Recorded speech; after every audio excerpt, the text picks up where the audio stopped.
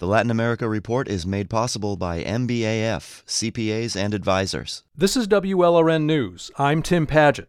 2/3 of Miami-Dade County's population are of Latin American or Caribbean descent. In Broward, it's 1/3 and growing. And that's why everyone in South Florida should know what the Inter-American Development Bank is, the IDB.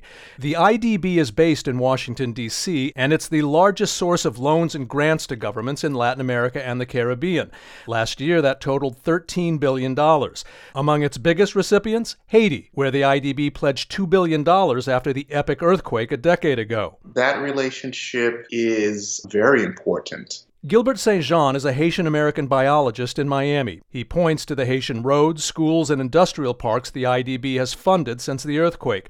St. Jean is part of a Haitian-American NGO group that just submitted its own IDB grant proposal to help redevelop Haitian tourism, hit hard by COVID-19. Especially for a country like Haiti. As far as rebuilding, becoming a sustainable, emerging economy, the IDB support, yes, is one of the essential components. Then why is Haiti now going along with breaking IDB tradition? Almost all the bank's business is done in Latin America and the Caribbean, so its president has always been from that region.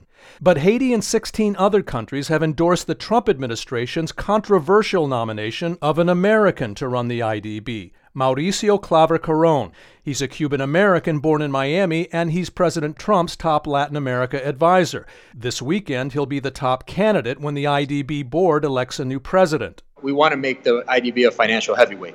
Claver-Carrón disagrees with that unwritten rule that the IDB president has to be from Latin America and the Caribbean. Getting rid of it, he says, would give the bank new energy. He says that's important now because Latin American economies have been ravaged by COVID-19. He argues there's too big a gap between what the region needs and what financing institutions deliver. Latin America and the Caribbean has the largest financing gap in the world. For so many years, China filled that gap.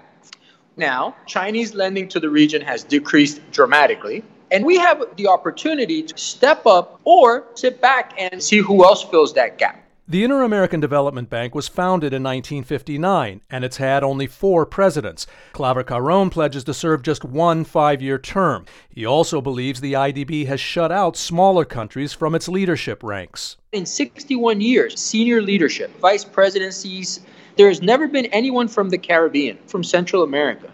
That's not inclusive. That campaign message has struck a chord with small countries like Haiti. Guyana has also endorsed Claver-Carrón.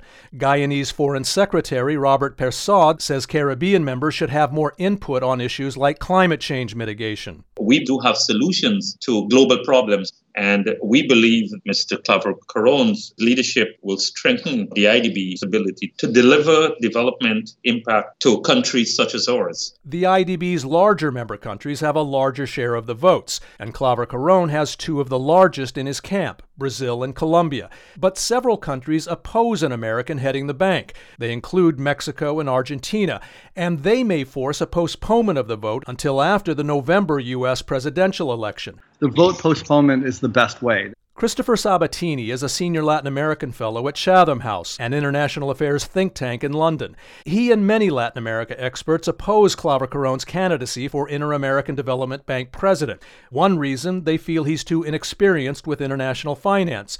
Another is Claver-Carrón's conservative hard line against communist Cuba. Cuba is not an IDB member, but critics say Claver-Carrón sees every issue through a narrow Cuba prism. Sabatini fears he'll politicize the IDB and base decisions on loyalty to that agenda. He has pursued a very us versus them policy when it comes not just to Cuba, but to any country that consorts with Cuba. The moment any one of leftist leanings in the Caribbean makes overtures to Cuba, they will have to pay. Sabatini also points to Claver-Carrón's reputation in Washington for tuning out other viewpoints. Mauricio does not have any history of listening, which is the most important thing for this position. He lives in a bubble. Mauricio Claver-Carrón denies he'd push a political agenda as president of the IDB, and he insists his temperament will be an asset for the bank. You can be passionate about democracy and human rights and also about economic growth and development. Depending on what happens with this weekend's election, Claver-Carrón's passions may well become the Inter-American Development Bank's passions. I'm Tim Padgett in Miami. The Latin America Report is made possible by MBAF, CPAs and advisors.